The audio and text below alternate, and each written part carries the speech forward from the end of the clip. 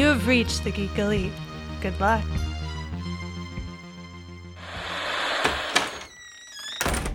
Hey. Oh, hey, Jeff. What's going on, guys? Oh, talking about Superman. Oh, cool. I could talk about Superman. I could talk some more about Superman. We know. I'll bet a few people would want to get in on this. I'm down. You know it. That sounds like fun. I'll do it. Cool, let's do it. We can call the show Men of Steel. And you can find it at certainpov.com. Or wherever you get your podcasts. Yay.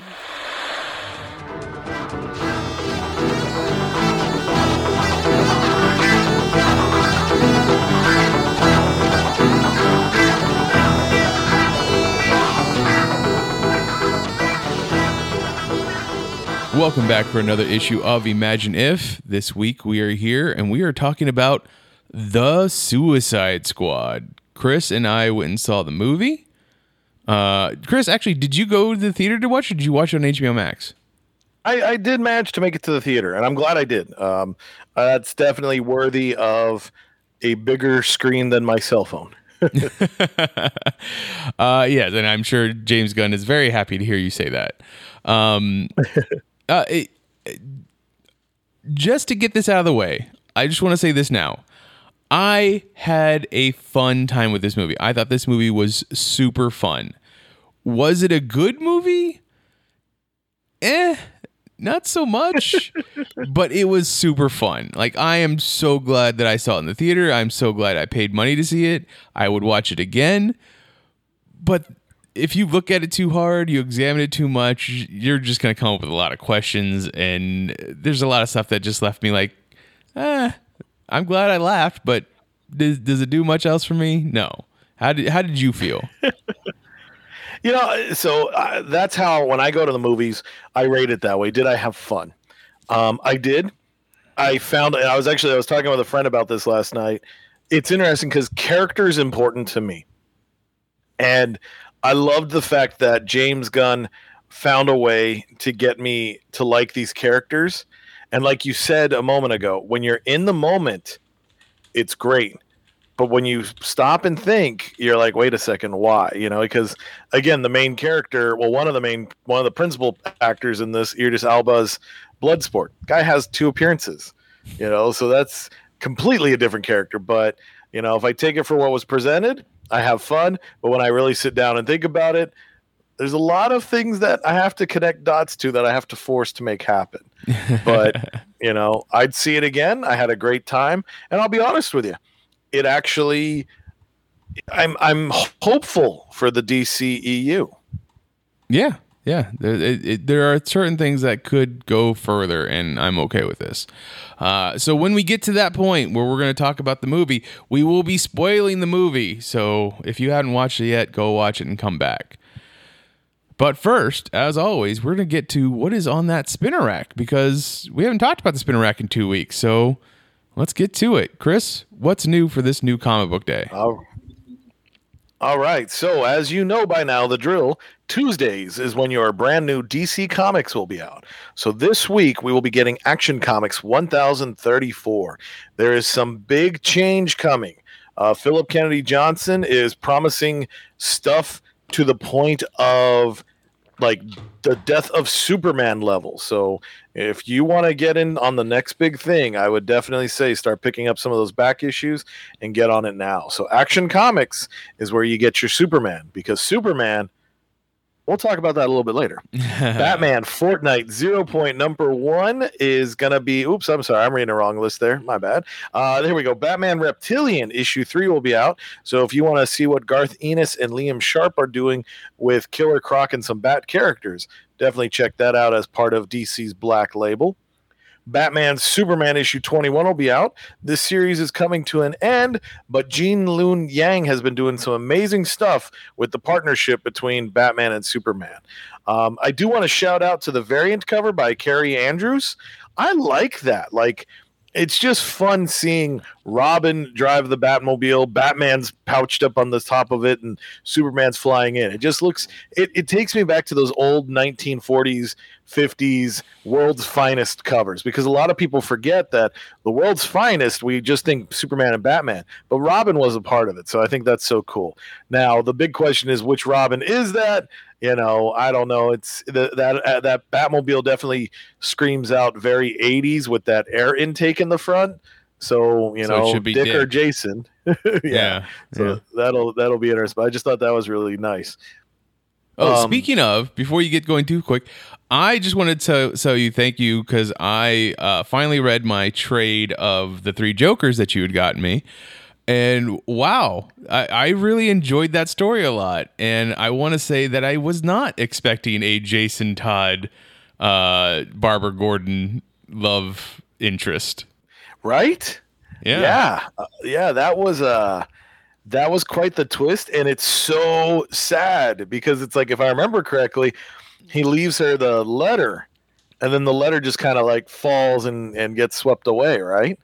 Yeah. So, yes, that is a very sad part of the story, and I just wanted to bring this up because in this new history storyline of Barbara Gordon, she was out of commission as Batgirl for roughly a year, right? Where she was recovering from being shot in the spine by the Joker. I do believe in that year she was still Oracle. Now, if you are interested in a girl or a lady that is super into tech, do you leave a handwritten note taped to her door? Do you find a tech way to send her a note? Like, come on, Jeff, I get it. We needed the note to fall off and like get swept away by presumably a Joker.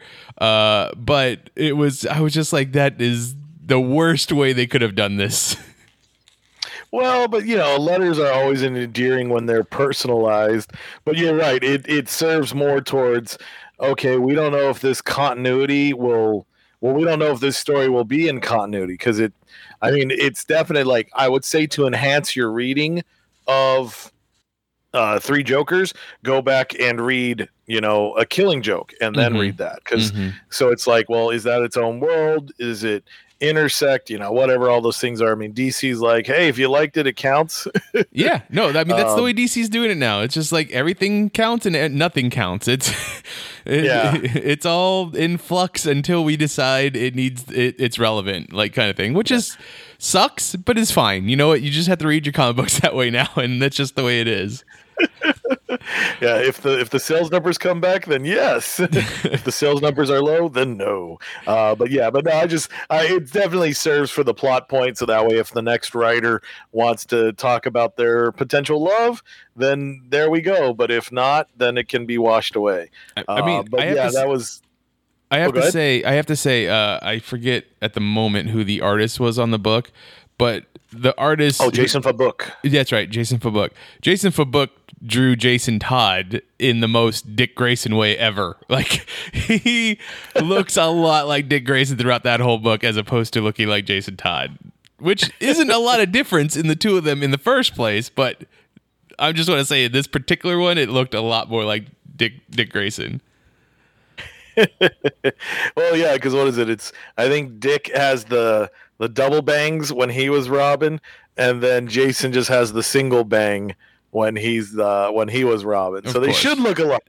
That way people don't ask questions like, is that a different Robin? Because actually, okay, I always think of this as the one, like, poor Jason Todd. The guy has the worst luck. So I remember reading, I got a trade paperback collection of A Death in the Family. That was the first way I read that story. And Denny O'Neil wrote an introduction.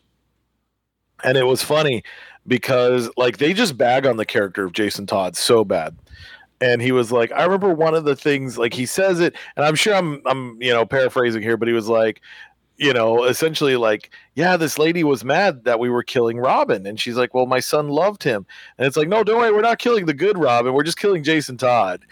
And it's like, oh my God, like, he does not look anything different as a character to distinguish between Robin 1 and Robin 2. Right. And it's like, don't worry, the good one's still here. We're just getting rid of this.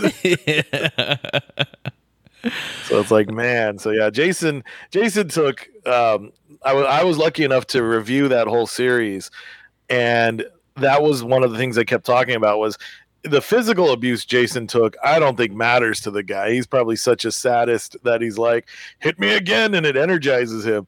But man, the emotional punches he got through that whole series, like when Joker turns around, he's like, you know, you're my sidekick, right? And he's like, what? And he's like, yeah, you became the Red Hood. You're following in my steps. It was like, oh my God. So like, yeah, Jason's going to need some serious therapy after that. I mean, I do love the very end of Batman being like, I know who the Joker is. Like, I know his secret identity. I can just never tell anybody because I'm keeping his family safe. Like that's actually pretty awesome. Like, he has to play it up as like, no one knows. The Joker is complete mystery to everybody kind of thing. Well, now we're going down that path of Wolverine's origin, and it's like, man, there are just some things that'd be so much cooler if we didn't know. But True. You know, I will say Jeff did a good job of getting there. He didn't open it, so we do know there's something, but we still don't know what it is. So some of the mystery is there. So that was pretty cool. But I'm glad you liked it. Yeah, that was a great. Just so great. Like, I loved issue 1. Speaking to Jason for Books art, like, I love that he referenced so many great moments in Bat history, and getting to see those again in his art was awesome. So yeah, that's just, so for those of you out there, it's available in the 3-issue prestige format, hardcover format, or trade paperback. Just amazing. So you're going to have to help me out. I know you probably don't have your copy in front of you. Did they put any quotes on the trade dressing? Do you know by chance? I don't know by chance. Okay. I'll have to shake you down for that because I'm curious. I'm hopeful. Maybe they quoted something from me because I know in their publicity, they did take some of my quotes. They did. So whether or not it makes it to the publication, that's the big one. Like, well, Marvel's way cooler about it. DC, come on, man, help a guy out. All right, back to the spinner rack. Yeah, all right. So Checkmate issue 3 will be out. This one's got a great cover for you, Mitch. So we got a nice Alex Mavely Green Arrow coming at us, firing off some arrows. Bendis and Mavely have teamed up for this one. The variant features Manhunter. Oh, her name escapes me right now. It always escapes us. It's Jessica. Nope. No, not Jessica. Oh. Not Shaw. Nope. I don't see it there. I can't remember her name right now as I'm trying to think about it. And I think about her a lot as a character. I would love to see, like, if they ever did any team ups, I think her and Jessica Jones would be a fantastic team up. Oh, that would be a pretty good team up.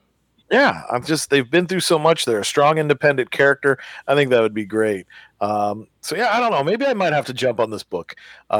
This is the book where, so I guess I'm going to talk a lot about me during the spinner rack. But this is a book where I would love Dr. Peter Cross to come into. Like, I think he'd be great. Like, fine, you don't want to put him in the superheroics and whatnot, but he still has that that mind that can solve these puzzles, that can go through stuff. And on top of that, you have a doctor on the team. So I would love to see him here. It does look very good. I can say Bendis and Mavely, when they worked on Daredevil, they did some amazing stuff. So this spyness, I think, could be great. So it'll be very interesting. But I wouldn't get my hopes up too high. Recently, Brian Michael Bendis moved all of his independent stuff out of DC's publications, and I believe he sent it all to Image. So that's raising a big question. What's going to be the future of Brian Michael Bendis over at DC Comics? Because he is no longer exclusive. So that'll be something to see. It is Kate Spencer. Kate Spencer, there we go. I was going to say Kate Capshaw, but it's not that. It's Kate Spencer. Oh, there you go, Kate Capshaw. That'll be her Matches Malone secret identity. All right, let's see. Detective Comics 1042 will be out. So if you're looking for some great Huntress stories, definitely check her out there. Harley Quinn issue 6 will be out, and we get a team up of Catwoman and Harley Quinn, and this will also tie into Fear State, which is happening right now over in the Batman books. And if you liked The Suicide Squad, there is a variant cover by Riccardo Federici featuring King Shark, Savant. Savant and Harley Quinn in their DC EU style. Icon and Rocket Season 1, Issue 2 will be out, which brings back the Milestone characters, which finally, DC, finally. So you get to see more of their adventures there. Mr. Miracle, The Source of Freedom, will be hitting its 4th issue. So if you want to see how Shiloh Norman deals with the Mr. Miracle mantle and what's going on there, definitely check that out. I believe it's a 6-part mini, so we're getting closer. Robin, Issue 5, will have a Robin team-up. So we are going to get Nightwing, Tim Drake, Jason Todd's Red Hood, Stephanie Brown's Spoiler, the previous Robins. They're going to come and help Damian out, or maybe they're just going to be annoyed by Damian. We don't know. But shenanigans will ensue. Ruby has crossed over with Justice League, so we are on issue 5 of that series. This is a big one. This is one I am super excited for. Superman 78 will be finally getting its first issue. So the premise behind this is, what if I guess not what if, in an Elseworld, we get to see more adventures of the Christopher Reeves, Richard Donner, Superman world. So I love the fact that Wilfredo Torres is doing his best to feature the actors and actresses' likeness. We will be finally getting another villain in that world outside of Lex Luthor. So Brainiac will be the big bad in there. And then also a great thing, I guess the best way to handle something, so they will be doing a dedication to Dick Donner in there as well. So I'm very excited for that. Beautiful, beautiful stuff. And if you like your variant covers, so I believe the website is Big Time Comics. And I would love to put this on your eyes, Mitch. You remember those Jim Lee covers? Okay, Big Time Collectibles, I think is their name. But you remember those Jim Lee covers where he had for, what was it, the Hush? So it was Batman standing on that gargoyle peering over the city. And then when he joined up and did the Superman one for tomorrow. Mm-hmm. So this new artist, Miko Suyan, is homaging those. So they have a Superman 78 one with the Christopher Reeves standing on the eagle perched over the city. And then they did a Batman 89 one, which I'm sure I won't be able to find as quick and easy. There it is. So with the Michael Keaton Batman perched over his city with the gargoyle. I think those are so great. I am super hyped for those. So they're a little bit more pricier. They're $20. But man, talk about some beautiful wall art. So it's like, I know I went and bought myself a copy. So now I'm going to have to go dig through my back issues to find the Jim Lee ones. So now I can have the 4 of them displayed. It'd be good. It'd be a good display. Yeah. Let's see. And speaking of Superman, so Superman, son of Kal-El. So this is what I was talking about earlier. The Superman book will be featuring the adventures of John Kent. So Superman is no longer a Kal-El Clark Kent book. This will be written by Tom Taylor, and we will see Jonathan growing up into stuff. Apparently, he's going to get a new secret identity. I think it's either Finn Connors or Connor Finn. I forget the order. But anyways, so I'm very curious because I guess it sounds like Jonathan Kent is very public since, Clark Kent went public with his identity. So it'll be interesting to see that he still has to find a way to do a secret identity, even though he doesn't need to. So that'll be interesting. There's a great family cover by Inuit Lee with Lois, Clark, and then, of course, Crypto as well. And then, if you are still collecting the Suicide Squad variants, Superman Son of Kal-El issue number 2 has a variant by Sammy Barassi featuring Bloodsport, Mongal, and I think Ratcatcher 2. So if you're collecting those, definitely be on the lookout. Superman vs. Lobo will be a new Black Label title by Tim Seeley, Sarah Beatty, and Mirka Andolfo. So I guess if you're just looking for an all-out throwdown book with the whole good cop, bad cop thing going, this is definitely the one to check out. Wonder Woman Black and Gold issue 3 will be out, continuing some new adventures by different creative talents. Wonder Woman issue 778 will be out as well. And not much in the way of collected editions, but if you're a Fables fan, Fables Compendium 3 will be out as well. And then don't forget to return Wednesday for all your brand new Marvel comics. So Alien issue 6 will be out. So Philip Kennedy Johnson will be attacking the darker side of aliens instead of the heroic side. Amazing Fantasy issue 2 will be out. So this is Carrie Andrews' fantasy world of Marvel. It's just all over the place. So if you're looking for a wild story but with familiar characters, this could definitely be it. There's a slew of variant covers. Cover D by Felipe Mancifera. I just love that painted style. The Spider-Man looks great. The Barbarian Captain America doesn't look too bad, but some wild stuff to be checking out there. And Nick Spencer's Swan Song is moving along. So Amazing Spider-Man issue 72 will take us further down the Sinister War. So I believe it's the Sinister Six against the are they the Sinister Squadron? I forget what they are, but one is basically like, we're just here to commit crimes, and the other one is we're here to kill.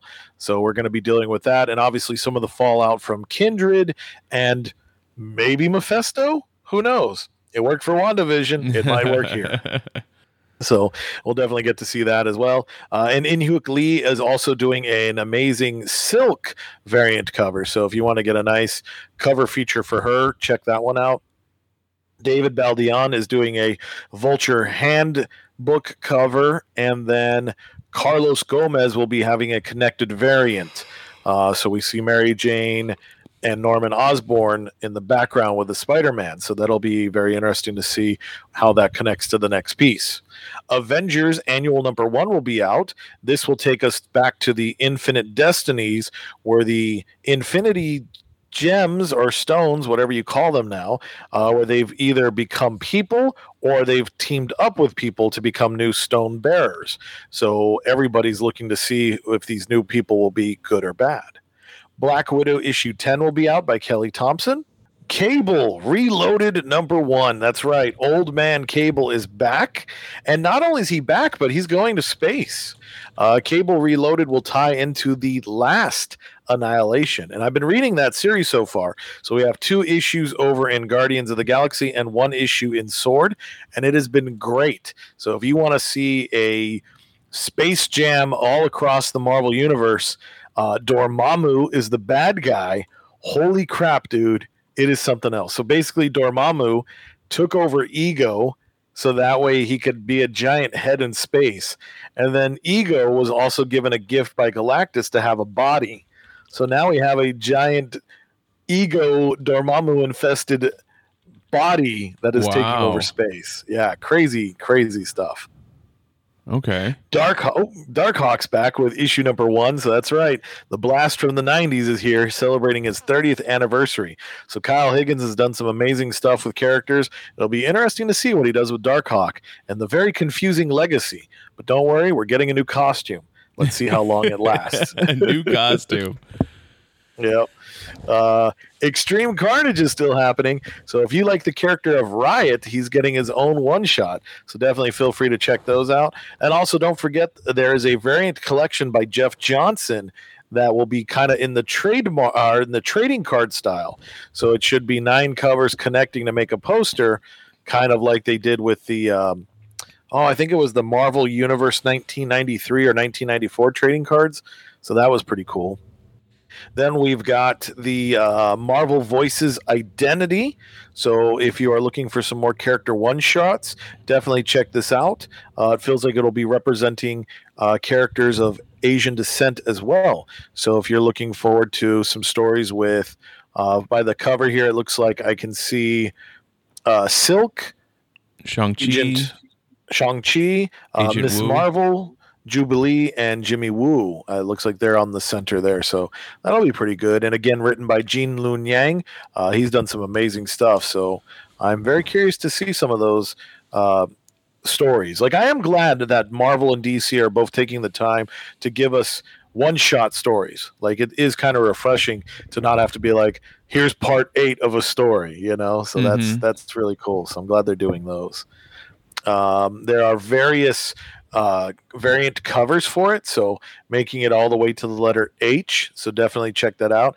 And if you've got Shang-Chi fever, because he's coming pretty soon, correct? Yeah, I Like believe the first weekend weeks? the first weekend in September. Yeah, so there's a beautiful variant cover by Inyuk Lee. So if you want to get on that now before it goes insane on the secondary market, that might be a great idea.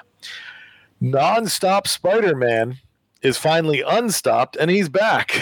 I just had to appreciate the irony of that. So Joe Kelly, great writer, has fun stuff, and it's great to see him on Spider-Man. And they created a book called Non-Stop Spider-Man. And then, issue 2 got delayed, issue 3 got held, and then it stopped. So now it's finally back, and it's like, man, that's just gotta hurt. But anyway, so yes, issue 4 is back. What's going on in the book? I don't know. It's been too long, but hopefully you're enjoying. But Spider-Man. why go with go ahead. nonstop? Like, you have Sensational Spider-Man, you have Amazing Spider-Man, you have Spider-Man, you have Amazing Peter Parker, you have I'm sure there's been other titles for Spider-Man. Why go with nonstop? It does. It's that one thing I don't think about for Spider-Man is nonstop. Yes, Peter Parker is always busy and things are always happening to him, but nonstop is not the word that I would think. I think the premise, though, with this one is it's just for some reason Peter Parker wants to live the life of a superhero 24/7. Okay. But you're right. Heart attack Spider-Man sounds better than nonstop Spider-Man. I don't know. But yeah, I guess that's just the premise. But if you are a Baron Zemo fan, he will be popping up. Whether he dances, I don't know. That'll be the tough one. Let's see. This one I am super excited for, though. Spider-Man Life Story Annual Number 1.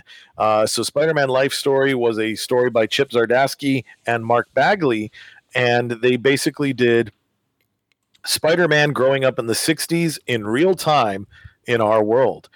So that was fantastic to watch. I loved how each issue was a decade in its own, and we would see, hey, when the 70s happened, how did Gwen Stacy and the Clone Saga appear? In the 90s, how did the Clone Saga and the symbiotes, how did they deal with it? And it even led all the way up to Miles Morales. So very, very wild stuff. This one looks like it'll be taking more of a look at J. Jonah Jameson. So I'm super excited to hear Chip Zdarsky put those words in JJJ's mouth. So definitely check that one out. And this one's dedicated just for you, Mitch. There's a John Romita Jr. variant. Oh, great. It's actually pretty good looking art for once. I think that's one of the few characters that John can really do his thing and it looks good. Okay. Not too much of a blockhead. No. Let's see. We've got quite a few Star Wars books as well. And then we have Strange Academy issue 12. So if you want to see some of the mystical side of Marvel, check it out. Symbiote Spider-Man Crossroads number 2 will be out. So we get to see more adventures in the world where Peter kept it. And I've got to say, David Baldeón did a variant cover. It's just black and white. Man, that is cool. Like, that is just, I hope Marvel does that as a poster. That is such a cool looking variant cover. Thor issue 16 will be out, taking Donny Cates' wild adventures there. Oh, and by the way, it is Deadpool's 30th anniversary, so there will be a lot of Deadpool variants out there. United States of Captain America issue 3 will be out, so if you're looking for first appearances, definitely check it out. So we will be having Joe Gomez, the Captain America of the Kickapoo tribe. So that'll be pretty wild to see what his story is and how he contributes to the world of Captain America. Winter Guard is here, so Winter Guard number 1. So that's right, the characters you loved from the Black Widow movie will be resurfacing and getting their own story. So yeah, continuity be damned. We're going to definitely follow in the footsteps of the MCU to see what's going on. So we will be getting Yelena. I think she's going to be formerly known as the White Widow. Alexei will be back as the Red Guardian. So it's going to be pretty wild. Ryan Cade is going to be the writer on this one, and it's basically based off of Jason Aaron's Winter Guard, which has been trying to capture She-Hulk right now over in Avengers. So there could be some interesting stuff. All right. And, just a couple more bits. We've got quite a few variant covers there. Wolverine issue 15 will be out. So Wolverine is just doing his thing because right now we are not in any crossovers. And for collected editions, Fantastic Four Collection Volume 1 will be reprinted. So if you want to get those early amazing stories by Stan and Jack, definitely check that one out. Fantastic Four Epic Collection Volume 7 will take us further into the future. So if you're looking to build that Fanny 4 library, definitely check it out. Avengers will be getting their Marvel Masterwork Volume 21. So there's some Black Knight stories featured in that, which is perfect timing because we have a movie. And Venom, the King in Black trade paperback, Volume 6 will be out, which ties into the major King in Black story. I was very entertained by that. I read both the main series and the Venom book, so those two play very nicely with each other. That's your spinner rack, so protect your wallet. That's a big spinner rack. All right, as we discussed in the beginning, we're going to go over the Suicide Squad, which is available right now on HBO Max, or you can go see it in the movie theater. The first thing I think we have to do is we have to go over the huge cast of characters in this movie, right? Yeah, that's a good starting point there. So we have Harley Quinn returning because honestly, that is your biggest character in the DCEU at the moment. I mean, she's got Suicide Squad. She has Harley Quinn and the Birds of Prey, and this movie. I feel like she was in another one, wasn't she? So Margot Robbie herself. Suicide Squad, The Suicide Squad, Birds of Prey. Maybe not. Maybe I'm. I think that's it. I think that's her trifecta because I do remember the underwater scene, but I think that was in Suicide Squad, correct? I believe so. Yes. Yeah. So yeah, I think that's it. I mean, there is definitely the animated series with Harley Quinn, but that's Harley Quinn the character, not Margot Robbie the actress. But just goes to show that Harley Quinn the character is huge. So not making her a part of this movie would have been a huge mistake. So Harley Quinn, Margot Robbie returning as Harley Quinn. We have Bloodsport coming in, played by Idris Elba, and obviously we couldn't get Will Smith to come back as Deadshot, so we're just gonna put another actor in and change the name to Bloodsport. It's the exact same character. Yep. He's not like the father figure as much as Deadshot was. Because as you see in this movie, when he's talking to his daughter through the plexiglass, like he's like, "I told you, I'm not a good dad. Like you shouldn't be trying to be like me. You should try to find your own good way." In me. Yeah, yeah. We had Captain Boomerang returning. We have Rick Flag returning. I think that's the only. Oh, and Amanda Waller returning. Other than that, we don't have any other characters returning from the first movie.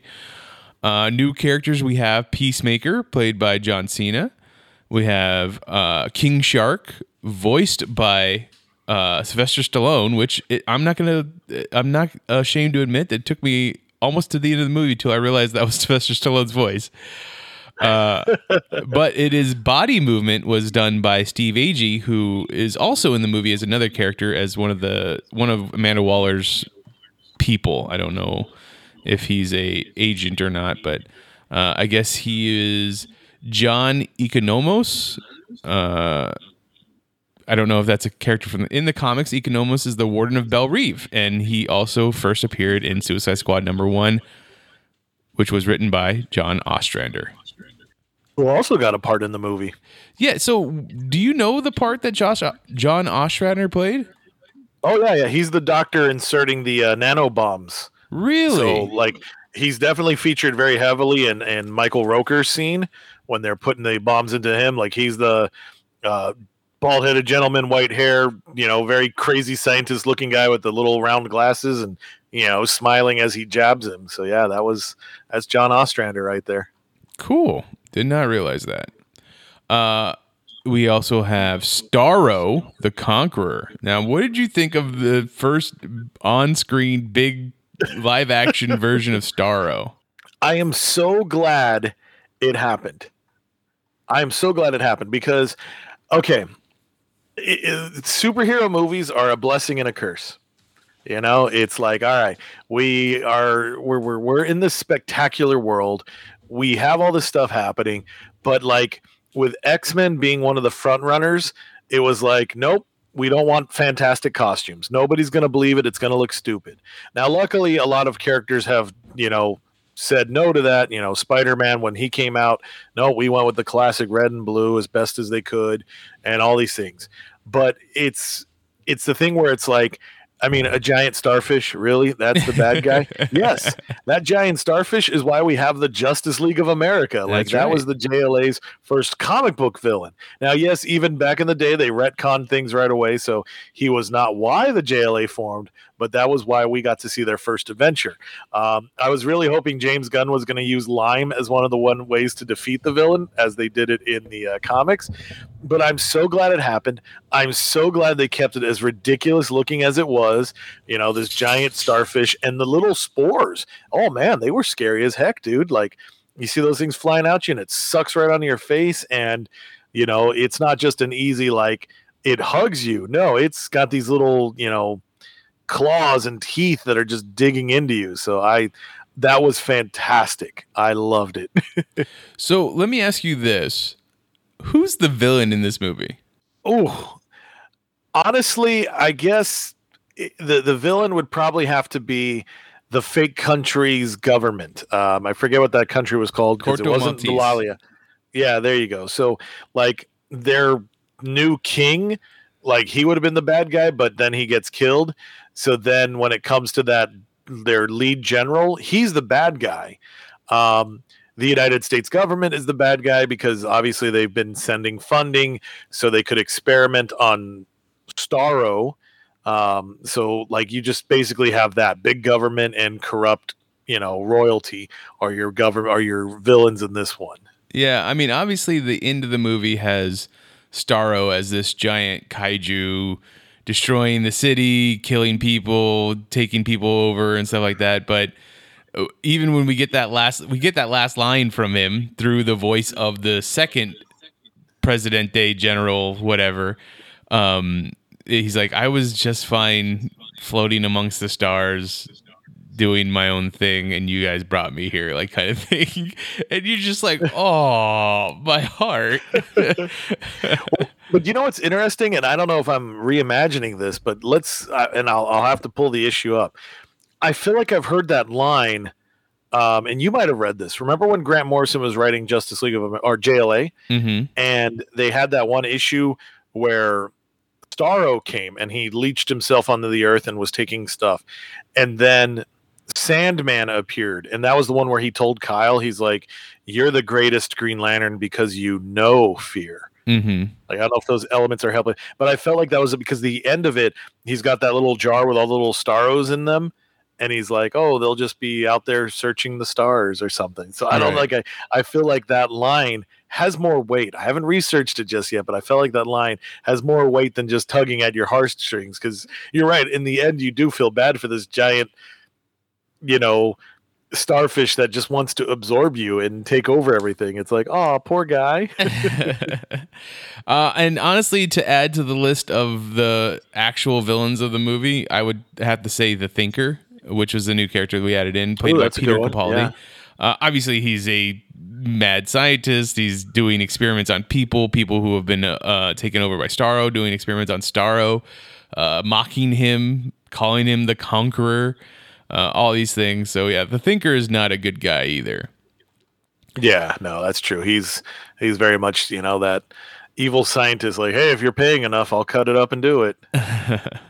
Polka Dot Man played by David Dastmalchian, who is now synonymous with comic book live action stuff. Like, he was in The Dark Knight. He's in the Ant-Man movies. He's in the Flash TV show. He's in, I think he was also in Gotham, but I'm not sure. I want to say I think he was in Gotham. I think he did even some voice animation too. Yeah, I think DC. Well, we just watched Long Halloween. He's the voice of the Calendar Man. Oh, okay, perfect. Yeah. So, Which, what? I was gonna say, which, speaking of Calendar Man, he had a quick cameo, played by Sean Gunn. That's right. Sean Gunn was in this as Calendar Man. I was also doing the body motion capture for Weasel. Sean Gunn.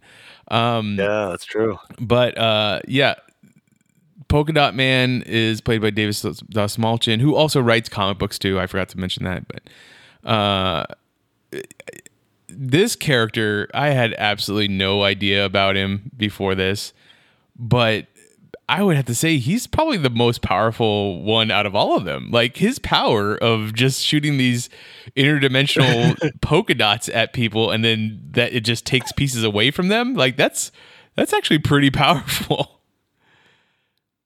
Right? Yeah, like I want a Polka Dot Man Spot team up because it's like they seem so ridiculous, but then when you really sit down and look at their power set, you're like, oh my god, no, I do not want to be anywhere near one of those dudes because it's gonna hurt. Ratcatcher, and more to the point, Ratcatcher 2. I mean, I didn't even know there was a Ratcatcher 2. I didn't know there was a female Ratcatcher. I don't know if that was created for this, but Taika Waititi is the cameo for the Ratcatcher 1, the father. But yeah, definitely doesn't look like the Ratcatcher that I've seen in the comic books before. Yeah, definitely portrayed more as a sympathetic villain instead of just the, oh my god, the Pied Piper type of deal. Right. Yes, exactly. Savant, who was played by Michael Rooker. I'm sorry. And that Ratcatcher 2 was played by Daniela Melchior. So didn't want to get past that. But Savant, who I know I've heard the name before, but I don't think I've ever actually seen him in the comic books, created by Gail Simone in Birds of Prey back in 2003, I want to say. Played by Michael Rooker. Has has accuracy skills, has martial arts skills, all kinds of different like assassin skills. Played by Michael Rooker, killed almost instantly.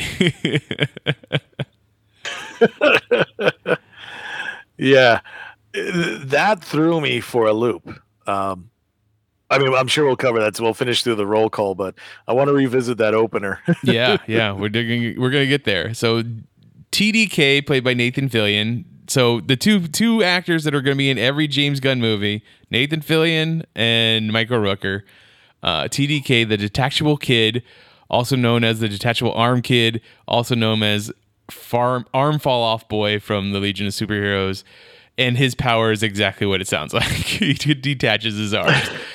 And that was just worthless. Blackguard. Did you know anything about Blackguard? This is portrayed by Pete Davidson of SNL fame, I would say. Yeah, I don't know anything about this character. No. Like I just feel like that was something like, oh, what can you wear to, or what can Pete Davidson wear to be in this movie that doesn't cover his face? So I don't know much about that character at all. This little blurb here says that Blackguard's actual name is Dick Hertz. Nice.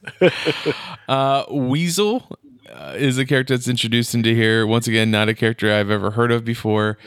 The body motion capture was done by Sean Gunn, as I said before. One of the funniest lines in the whole movie for me is Rick Flag saying, or honestly, it's the whole interaction in the plane where he's like, they're like, "What is that thing? Is it a dog?" He's like, "What kind of fucking dog do you think this is?" And then he's like, "No, it's a werewolf." And Pete Davidson's freaking out. "You put me next to a werewolf?" And then Rick Flag coming up and just being like, "He's harmless. What is wrong with? He's a weasel. He's harmless." Well, he's not harmless. He killed like 25 kids, but. Yeah, he agreed to be on this. Well, actually, I don't know if he agreed to be on this mission, but he's here. It was a good little interaction.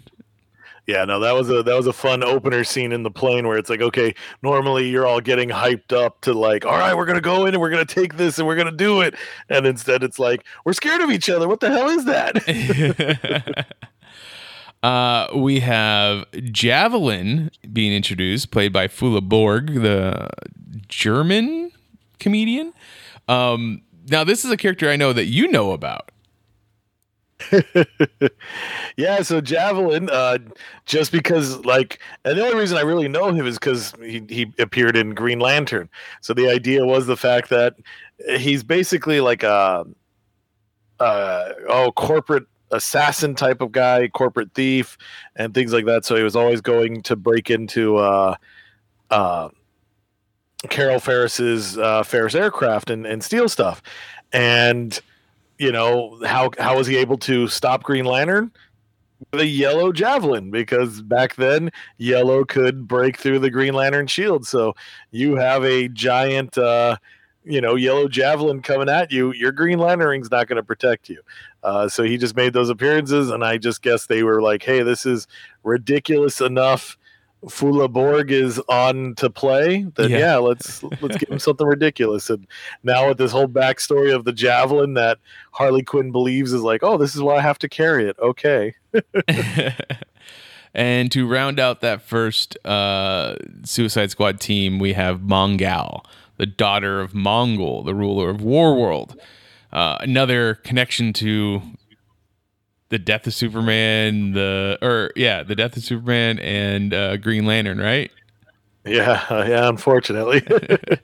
Mongal though, as opposed to Mongol, so that's interesting that they would go with that character. How is Mongol going to react when he finds out that his daughter has been killed by Amanda Waller? We'll find out maybe in the future. A couple other characters that we do see throughout in the movie at Belle Reve, as you pointed out, Calendar Man, and then right behind Calendar Man is Double Down, a Flash villain. Don't really know much about him either. Yeah, so he's an interesting cat. Basically, like, he can take his skin and, like, he usually makes, like, I don't know if he ever made the skin his playing cards or whatnot, but he could take stuff and it just becomes razor sharp projectiles. So that's why it kind of looks like he's got the whole burn markness or skinned look to him on his face there, because he just rips off his own skin and just throws it and uses stuff like that. So yeah, pretty crazy looking Flash villain to make it to the big screen. And then we get Jotunheim and Corto Maltese. These are both things that have been mentioned in the comic books before. And GBS, Galaxy Broadcasting System, which I assume, is owned by Morgan Edge and would be the competition to LNN, Luther News Network. Yeah, they're definitely that competition. Clark Kent's even worked for them at one point, because Morgan Edge is supposed to be like the grittier version of Perry White. You know, like, I'm the newsman. I don't care if it's true. I just care that it's first. So we get the first team, which consists of Savant, Weasel, Captain Boomerang, Harley Quinn, Rick Flag, Javelin, TDK, Blackguard, and that's it. And Mongal. And they're supposed to infiltrate Corto Maltese and take out the new regime that just took over the island after the other family was hung in the public square. But we come to find out that they are there just to be the distraction so that the real team can get through, which is Peacemaker, Bloodsport, Ratcatcher 2, Polka Dot Man, and one more, right? Shark. King Shark. Thank you. Now, this is one of the things that Amanda Waller was really willing to just sacrifice Rick Flag and Harley Quinn. Like, I can understand getting rid of Captain Boomerang, but like Rick Flag and Harley Quinn, she was okay with just getting rid of those two? Yeah, actually, I didn't think about it that way. That is kind of interesting. So it's like, Rick Flag should definitely have some issues with his relationship with Amanda right now, because it's like, oh, we're going to put you in Operation Frontline. Have fun. Like, Rick Flag survives only because he is actually friends with the freedom fighters that are trying to fight against the new government and the old government, so to speak. And Harley Quinn only survives because the new president is a fanboy of hers, so to speak. So she gets taken to the president's palace. He gets taken to the rebels camp, which at the time we don't know is the rebel camp, because our second team, led by Idris Elba and John Cena, goes to that camp and proceeds to kill everybody there. And probably one of the coolest scenes, like they all end up, they're just killing people left and right. And there's the scene where a Peacemaker kills one guy, and he's like, you don't have to. What does he say? It's You don't have to brag about it or something like that. You do when it's fucking dope. And then he's like, God, he's right. Yeah, that was funny to play off the bromance competition between Peacemaker and Bloodsport. Like, those poor people, but at the same time, it just makes for such a wacky scene. Yeah, exactly. But yeah, so I was upset to see Captain Boomerang go. I know a lot of people don't like Jai Courtney. I thought that his Captain Boomerang was one of the best parts of the first movie. But people had to go. James Gunn even said most people are not going to survive throughout this movie. And guess what? Most people did not survive through this movie. The first 10 minutes, though. Wow. So yeah, you wanted to get again, to this. What do you have to say about this? I was, I guess the only words that come to mind properly, blown away by that. Yeah. Like, I could see, like you mentioned, Al Roker and Nathan Fillion. I didn't expect them having too much. I know they're in it because they're friends with James Gunn, and it's like, hey, I'm playing. You want to come play? Sure. So I was very, very surprised by that. The Javelin Man, or Javelin, like him getting blown away. Okay, not surprised, because that actor, that comedian, he's relatively new to me. Like, I've only started seeing him because of the Conan reruns on Facebook. So I was like, oh, okay. Jai Courtney, that was a surprise. Holy crap. Like, I mean, he's a top named actor. He was in the first one, Captain Boomerang, the character, so I'm just like, holy crap. Like, that one was the most shocking. I was like, okay, because all the other ones, like Mongal, I was like, okay, well, I mean, I don't know that actress. I was really expecting more. Nope, she's just in there as cannon fodder. Pete Davidson, again, same thing. It's like, okay, well, this guy's a big dude. Like, he's a big actor. And for him to just basically be in the movie for like 10 minutes, it's like, okay, wow, that's crazy. It makes sense though, because I'm looking here at Blackguard. The dude, I think, only has one appearance, which is surprising because it's a big issue. Booster Gold #1, so the first appearance of Booster Gold. But it was just like, that's crazy. Like, I did not expect that, and the fact that it started making me worry because, like, I mean, I knew Harley Quinn would survive because I do remember some of the scenes. But I did start panicking for Rick Flag. I was like, oh man, he might not make it out of this part, because the minute Jai Courtney was taken off the table, it's like, well, if we're not going to have some of these actors return, why do you need some of their characters to be back? So that just, I was thrown for a loop, because they've got the whole classic, like, they're walking in front of the flag, they're doing the group walk scene. It's like, all right, so this is the Suicide Squad. And then the first song isn't even over and most of them are killed.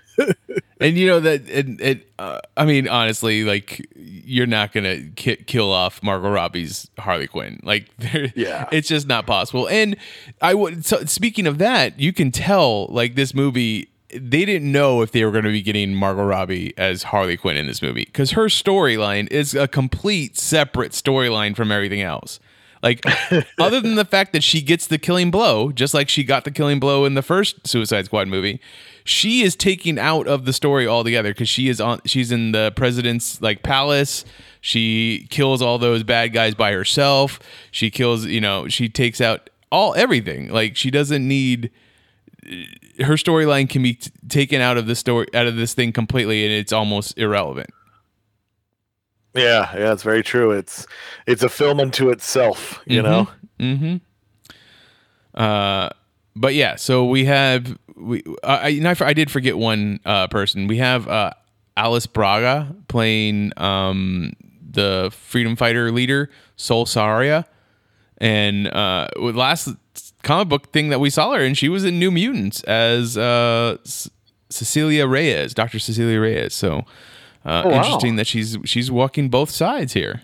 Yeah, that is. So that's pretty wild that, she's dabbled in both universes. That's cool. All right. So like, this is what I'm talking about. So let's talk about Bloodsport real quick. So we did a whole 101 on the character of Bloodsport. in the comic book that we read about him, his first appearance, at least this version of Bloodsport, the Bobby Dubois character, I think that's his name, Robert Dubois. He had the suit that allowed him to teleport guns to him from somewhere else.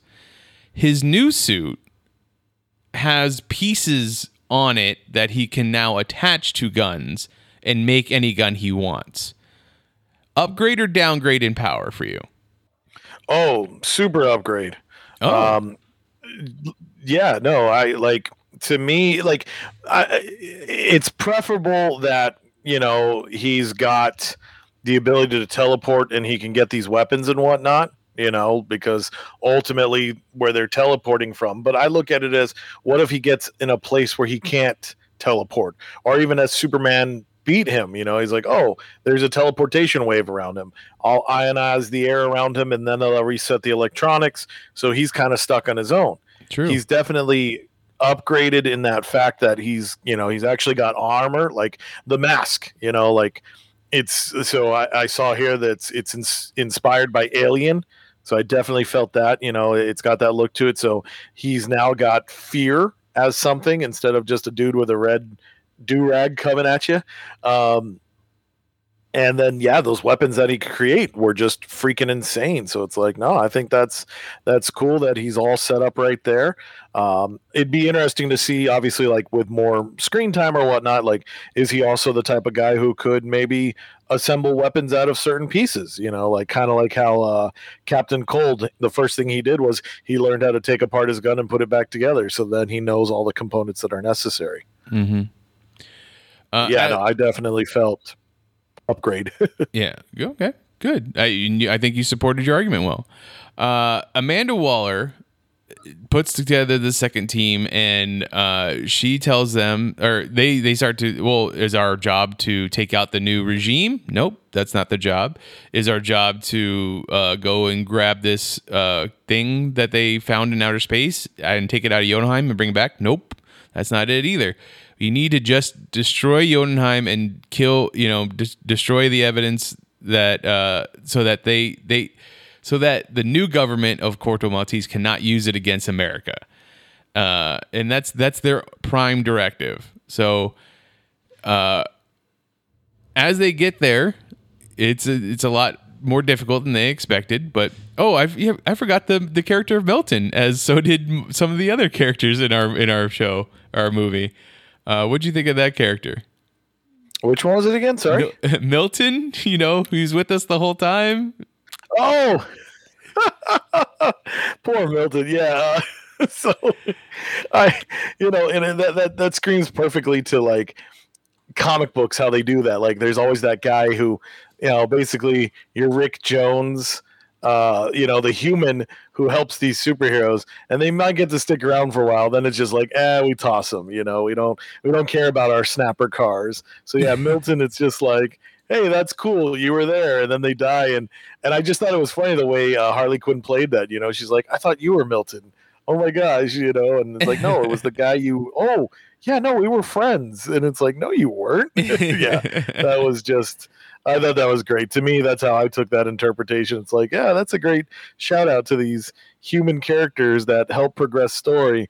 But in the end, we don't care about them in, you know, the next time a writer takes over. You know, I think the only three famous ones would probably be Jimmy Olsen, Lois Lane, and Alfred Pennyworth. But anybody outside that circle, not so much. Yep, not so much. And then the rest of the movie is just about them getting to Jotunheim. The people that they come across, the ways that they have to get past others. It's all pretty straightforward. What's some of your favorite parts? So it's funny. I didn't catch it. I guess my mind didn't click until the meme, but I enjoyed the scene in the moment with when they went to the bar and they were going to try to meet up with the Thinker. That was fun because like they actually felt like people. You know, like, hey, we're all going to do a round of shots. Like, all right, you know, we've all been there when we're with friends, you know, like, I don't want to do a shot. We're all doing a shot, even the rat, you know, so that was fun. The dancing. So now it's just like, oh my gosh, like, is this going to be a thing? You know, Baron Zemo has danced. Peacemaker has danced, you know. I mean, yes, I know Star-Lord danced. So it's just interesting. Like, all right, is this going to be something there? But it was fun. It made it human. The shark, he was ridiculous. Like, so ridiculous, but I enjoyed it. I know there was the ones. Oh, go ahead. I was just gonna say that's another thing, like the whole King Shark and all the different iterations. Even so, you have him in the TV show The Flash. There's like 4 different versions of him. You have him on Harley Quinn animated series where he's voiced by Ron Funches and done hilariously. And you have this version of him. You have all the different versions of him in the comic books. Like, how is King Shark supposed to be? Is he supposed to be super intelligent, or is he supposed to be super not intelligent? Is he supposed to be the son of a god kind of thing, or what? So that's an interesting question because, like, I always think about him in Superboy. Like, I know, like, I think when Superboy was living in Hawaii, he was one of the villains over there, and so I kind of take it as like he's a primal force, you know, like, you know, people would probably worship him like a godling or something to that effect. I don't want to say he's terribly smart, but I also don't, you know, he's not like that dumb as well. But it is just funny to see how these characters, you know, especially him, like, you're right. You've just called out, like, he's appeared in so many places. So, I mean, he's definitely got intelligence. He's got an agenda. But he was just played. I mean, he's the Groot of the team, you know. Yes, he really is. Like, I felt so bad for him because I think there was the scene. What is it like when he's falling floor through floor, and you know you just see him getting bounced around and beat, and then he lands on the ground and they start shooting him. I literally was like, no, you know, like I cared. I didn't want to see him get hurt, even though he's a shark and he would eat you in your sleep, unless you become his friend. Yeah, I mean, this really does just have a whole bunch of great, like, character moments, and that's okay. Like, it's what makes this movie fun, as I stated at the beginning. Yeah, no, like comparing it to, you know, Suicide Squad and The Suicide Squad, that word right there that you just used, character, it was important because, like, you know, if I look at Bloodsport versus Deadshot, like, Deadshot, I care about him when he's having his fight with Batman. But I didn't there was nothing to attach me to him after that fact. So once he becomes a member of the squad, I didn't care about him. But with Deadshot, you know, giving him that military past to Rick Flag, giving him the vileness with him and his daughter, you know, like, it was enough to, like, make me interested. And, like, I'll be honest with you, like, it's funny because actors play a role so well that I sometimes attach him with that role, and, like, I dislike him for it. So, like, Idris Elba, when he played that horrible manager on The Office, I was kind of like, I don't like this guy. I could care less. You know, even though he was lovable in the Thor films as Heimdall, but I was just like, God, he's such a vile boss. Here, I was like, okay, you know what? Like, he's got the acting chops. This is fun. Like, he's making me care about a character. Rick Flag was even better in this go round. Like, he's somebody I'm invested in. Polka Dot Man, such tragedy, you know. So it was like these characters definitely walked away with more, because it's like, even if you go to Captain Boomerang, what is there about Captain Boomerang besides the fact that he's a link to a DC character? Nothing much. So James Gunn definitely put character into these characterless people that made us care about them. Like, I kind of want to revisit that meme. It was like, you know, DC takes characters I like and puts them in the films where I don't like them. Marvel takes characters I don't like and makes me care about them, something to that effect. And, like, that happened here. This is the first time in a DC film where I'm like, I look forward to those characters. Speaking of Rick Flag, let's get to the ending. That Peacemaker is on a separate mission from Amanda Waller. He also has to get rid of any evidence that America had any involvement in this, because America's the one that actually grabbed Starro from outer space and put it here for them to do experiments on. As Rick Flag finds this out, he's like, no, the world needs to know this. America fucked up. Like, they did this. And Peacemaker's, no, I can't let that happen because peace in America is my objective, and I'll kill anybody that I need to kill to make sure that happens. To the point where they fight, and he stabs him through the heart, I believe, with a piece of glass or something. And the last words from Peacemaker, so I didn't know this. I just read this on BuzzFeed, but Rick Flag dies at Jotunheim in Suicide Squad issue number 26, written by John Ostrander. Yeah. Did you know that? I did not, because sadly, and I need to, John Ostrander's Suicide Squad, I need to read it. But I just, villain books, I'm like, I've got other stuff I need to read, but this definitely got fast-tracked. And with you pulling up that comic book point, I probably, when we're done here, I think I'm going to have to at least skim that issue and check it out. But that is cool. Like, that just gives this movie more points in my book. So, and then right after watching the movie, I had to text you to ask you if this was a reference or not, but the Peacemaker, what a joke line from Rick Flag as he's dying by the hand of Peacemaker. Now, is that a reference to the comedian from Watchmen, or am I stretching? Well, so it's interesting. Like, it's well said, because it's gonna, like, it can definitely spark conversation, which obviously did. Because the character of Peacemaker himself, he is a joke. It's like, I love peace so much, I'll go to war for it. I think of George Carlin. It's like, well, yeah, let's screw for virginity then. Like, when he makes fun of the idea of peace fighters and fighting for that stuff, and it's like, it's just interesting. I'd really like to go and do some more research on Peacemaker when he was over at Charlton. Like, how did the guy go about? And really, Peacemaker's only big contribution to comic books is the fact that he's the prototype for what would lead to the comedian, which again goes to the extremism of that idea that it's like, wait, you'll kill somebody to save a life, those dualities and those polarizing dualities of these things. So it's well said. I'd be curious to see, like, was it actually phrased that way somewhere? Is that what Alan Moore used in his notes for why he wants to turn Peacemaker into the comedian? But it plays perfectly well to the comic book fan that knows, wait a second, Peacemaker is, a variant, to steal from Loki, a variant of comedian, or vice versa. So it was well said. It got me thinking that. I don't think there was any directness to the quote, but it'd be interesting to see. Maybe there is somewhere. And then, so Rick Flag dies there. Any possibility that we see Joel Kinnaman as Rick Flag again in a future movie?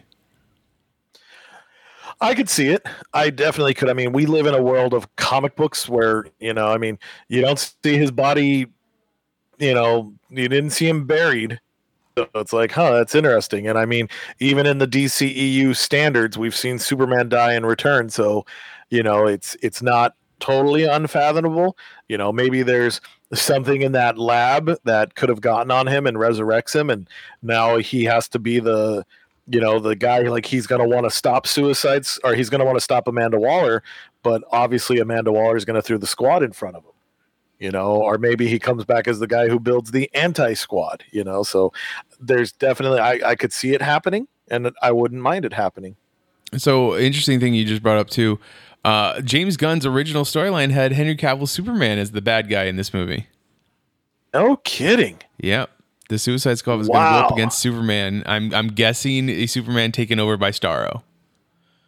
That could definitely make sense, because I think they even have the video game that basically has that idea, because I think it was, about a year ago when they launched that trailer, and it's, Superman's the bad guy in that. Yep, you're absolutely right. So I wonder if that led to the change, or if they were just like, nah, we don't want to put Superman in that light. So, and also, I guess the rat, Sebastian, Ratcatcher's rat, one of the names that they have for the rat is Crisp Rat. Did you see that? I did, yes. And then I guess James Gunn texted Chris Pratt about that, who said that he found it hilarious.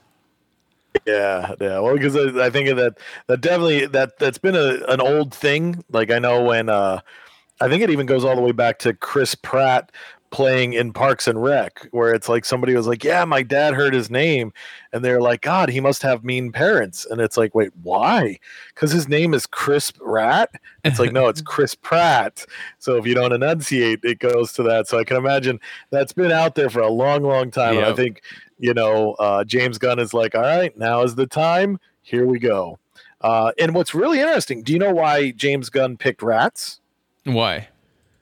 Because after he did Guardians of the Galaxy, raccoons, the image of raccoons changed.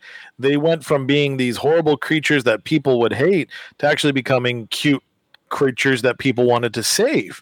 And he was just blown away by that. He's like, "Wait, what?" And he was like, "Well, okay, if you really sit down and look at that spectrum of the animal kingdom, rats are far more superior. They're smarter. They can do a lot more." So his hope is that after this movie, people will go out and save the rats, buy rats, do more with rats to give them, a better life than what they currently do have.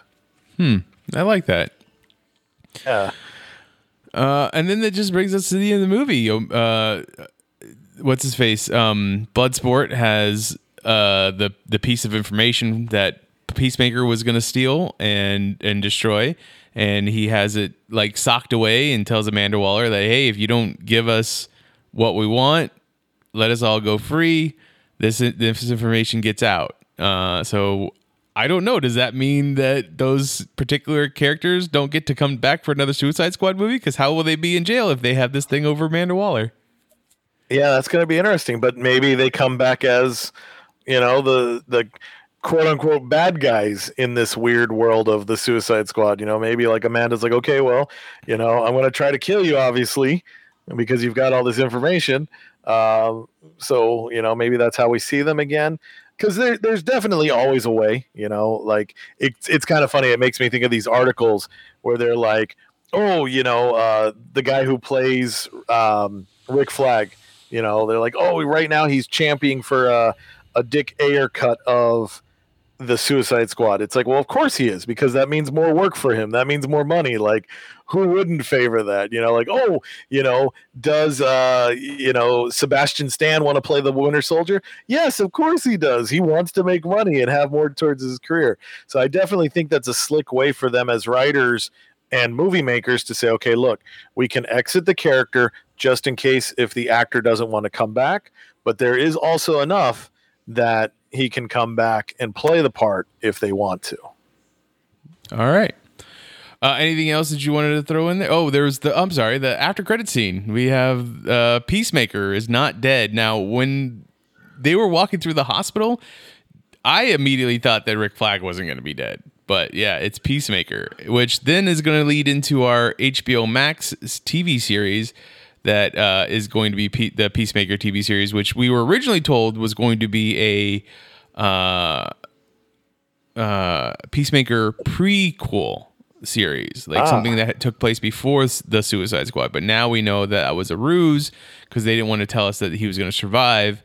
This is going to take place after. So I'm guessing a redeeming TV series. I think so. I think it's got to be, because it was interesting because in the movie, when we see the heel turn, you're like, okay, well, it makes sense, because Amanda Waller could have planted him in prison. So he was always a soldier for the American government's plot. But I definitely see that he's kind of becoming the face of DC, so to speak. So it's like, okay, well, we have to grow him up from being this douchey bro to being a superhero we want to love. Anything else that you wanted to bring up about the movie? Well, I guess so. There's a lot of great articles. I'm really excited about this one from Screen Rant talking about their Easter eggs. So they've got like 30 of them in there. So it's pretty wild. Obviously, there's a lot of freedom here. So like Weasel as a character, it's basically based off of Bill the Cat from Bloom County. So that's pretty wild. there is reference to it being an actual sequel, obviously with Boomerang and Rick Flag and Harley Quinn. So that's pretty cool that, if you want to take it as a fresh start, you can, or if you want to believe in the DCEU, that's there as well. I love the fact that Amanda Waller got hers in the end. I thought that was cool that the government toadies, decided, no, we're going to ultimately choose to do the right thing instead of just protecting our jobs. That was really cool. It's also a good turn of events from the first Suicide Squad movie, right? Because in that one, all of the people that were loyal to her and were helping her out, she kills. She just turns around and shoots them all because they're a liability. Like, this is them being like, no, you don't get to shoot us. Yeah, that's a good point. I didn't even think about that. I forgot about it. I mean, the first one. Yeah. That's cool. All right, I like that. That's good symmetry. This one I found really interesting about the Corto Maltese. I did not make that connection until actually probably just a couple of days ago. So Corto Maltese, which is featured in this film, I was thinking about that was featured in Batman 89. Vicky Vale was taking pictures of the revolution. So that's kind of cool that now there's a little bit of a link to Batman 89 in that. Mm-hmm. And then on top of that, Corto Maltese was featured in The Dark Knight Returns. So that's definitely, a huge reason why I would have made the jump into Batman 89. So I really like that's played into there. The Kryptonite Bullet, as we mentioned earlier, I thought that was great that they, hey, this is how important, Bloodsport can be. Something you just scrolled past. One of the inmates in the female side of Belle Reve, the website you're on, Screen Rant, puts that down as Crazy Quilt, but the other website that I was looking at said that it was Kaleidoscope. So I wonder which one is right. Ooh, that is very interesting. Because you know what? I think I saw that too on Game Rant. They had it there as well, and I think they mentioned her as Kaleidoscope. So yeah. I don't know which one you've got, but that could be 2 points leading us towards Kaleidoscope. So that could be something interesting. I think you'd have to talk to James Gunn to find out which one it actually is. He'd be sly enough to be like, it's whatever you need it to be. This is true. But it was just, all in all, it was great. It was fun. I'm sure I'm going to say her name wrong. Pom Klementif. Yep. So she's got a quick cameo in there, so that's cool. Another one of James Gunn's coworkers making a jump over as well. But just a ton of fun. I really enjoyed it. Again, these aren't necessarily characters that are big, but they're characters now that I definitely enjoyed. So just a lot of fun. All right, so then go ahead. Oh, sorry. I gave you too much of a pause and then I jumped, but I definitely am looking forward to it. I will say this, I probably was going to watch Peacemaker, the TV show, just because it's I've got this HBO Max, I might as well make it do something for me. Now I'm actually actively looking forward to it. So that did a good job of making me care about something that I really didn't care about. Yeah, no kidding. Like this, I could not care less more of a character. I could not care less more. That doesn't sound right. Couldn't care. Yeah. Anyways, you know what I'm trying to say about Peacemaker, but now I'm interested in watching that show and what they end up doing. Will it be a good show? I don't know. I mean, James Gunn is writing it, so I'm sure it's going to be pretty good. Yeah. Well, my hope is maybe they'll sneak in some more of those Charlton characters. Maybe Nathaniel or Ted will make an appearance. I hope.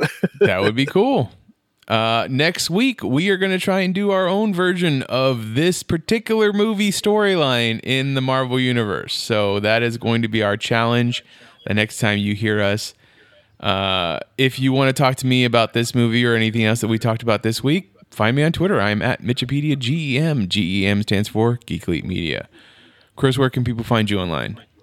So if you'd like to chat with me about toilet bowl helmets, please find me on Twitter as Stuff I Should Say, should being spelled SHUD, and then check out my writings on geekelitemedia.com and AIPTcomics.com. The rest of Geek Elite Media is at Geek Elite Media on Twitter, at Geek Elite Media on Instagram, and Facebook.com/Geek Elite Media is our Facebook page. Check out archived episodes of this podcast and other podcasts on our website, geekelitemedia.com. But if you are listening to it as on a podcatcher, please rate and review us. It helps spread the word of our network. And check out our Patreon page, patreon.com/GeekEliteMedia for exclusive material that you can only get if you're one of our patrons. But until next time, this is Imagine If on the Geek Elite Media Network saying always remember to Geek out. This concludes our broadcast.